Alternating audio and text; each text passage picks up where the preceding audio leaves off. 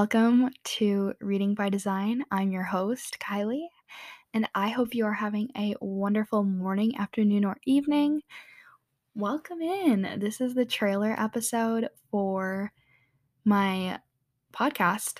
I don't really have a huge plan on what I'm going to talk about, maybe a little bit about myself and what I'm planning to talk about with this podcast.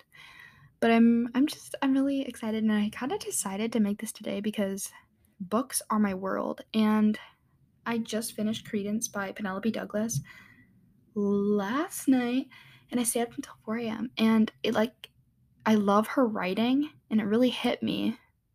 And I just was like, I need to make a podcast so I can talk about these things.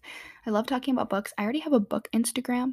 It's called Little Library of Dreams, no spaces. So if you want to go follow that, that would be great.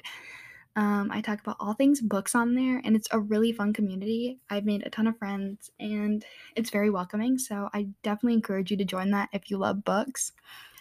But yeah, so my name is Kylie, as I said. I live in Minnesota, born and raised. Some of my hobbies include shopping, bad shopping addictions with books, going to Barnes and Noble, half price books, thrifting. I love thrifting, reading, obviously. Um, I swim occasionally.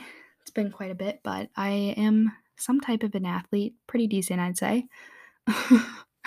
I'm a senior in high school, and I am graduating this year, which is really exciting.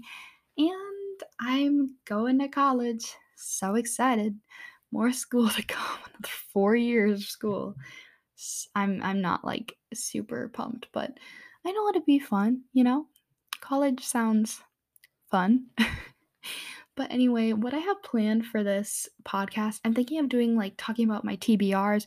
I am a big mood reader, but I think I'll put it into groups of things that I think my mood like will base on for that month.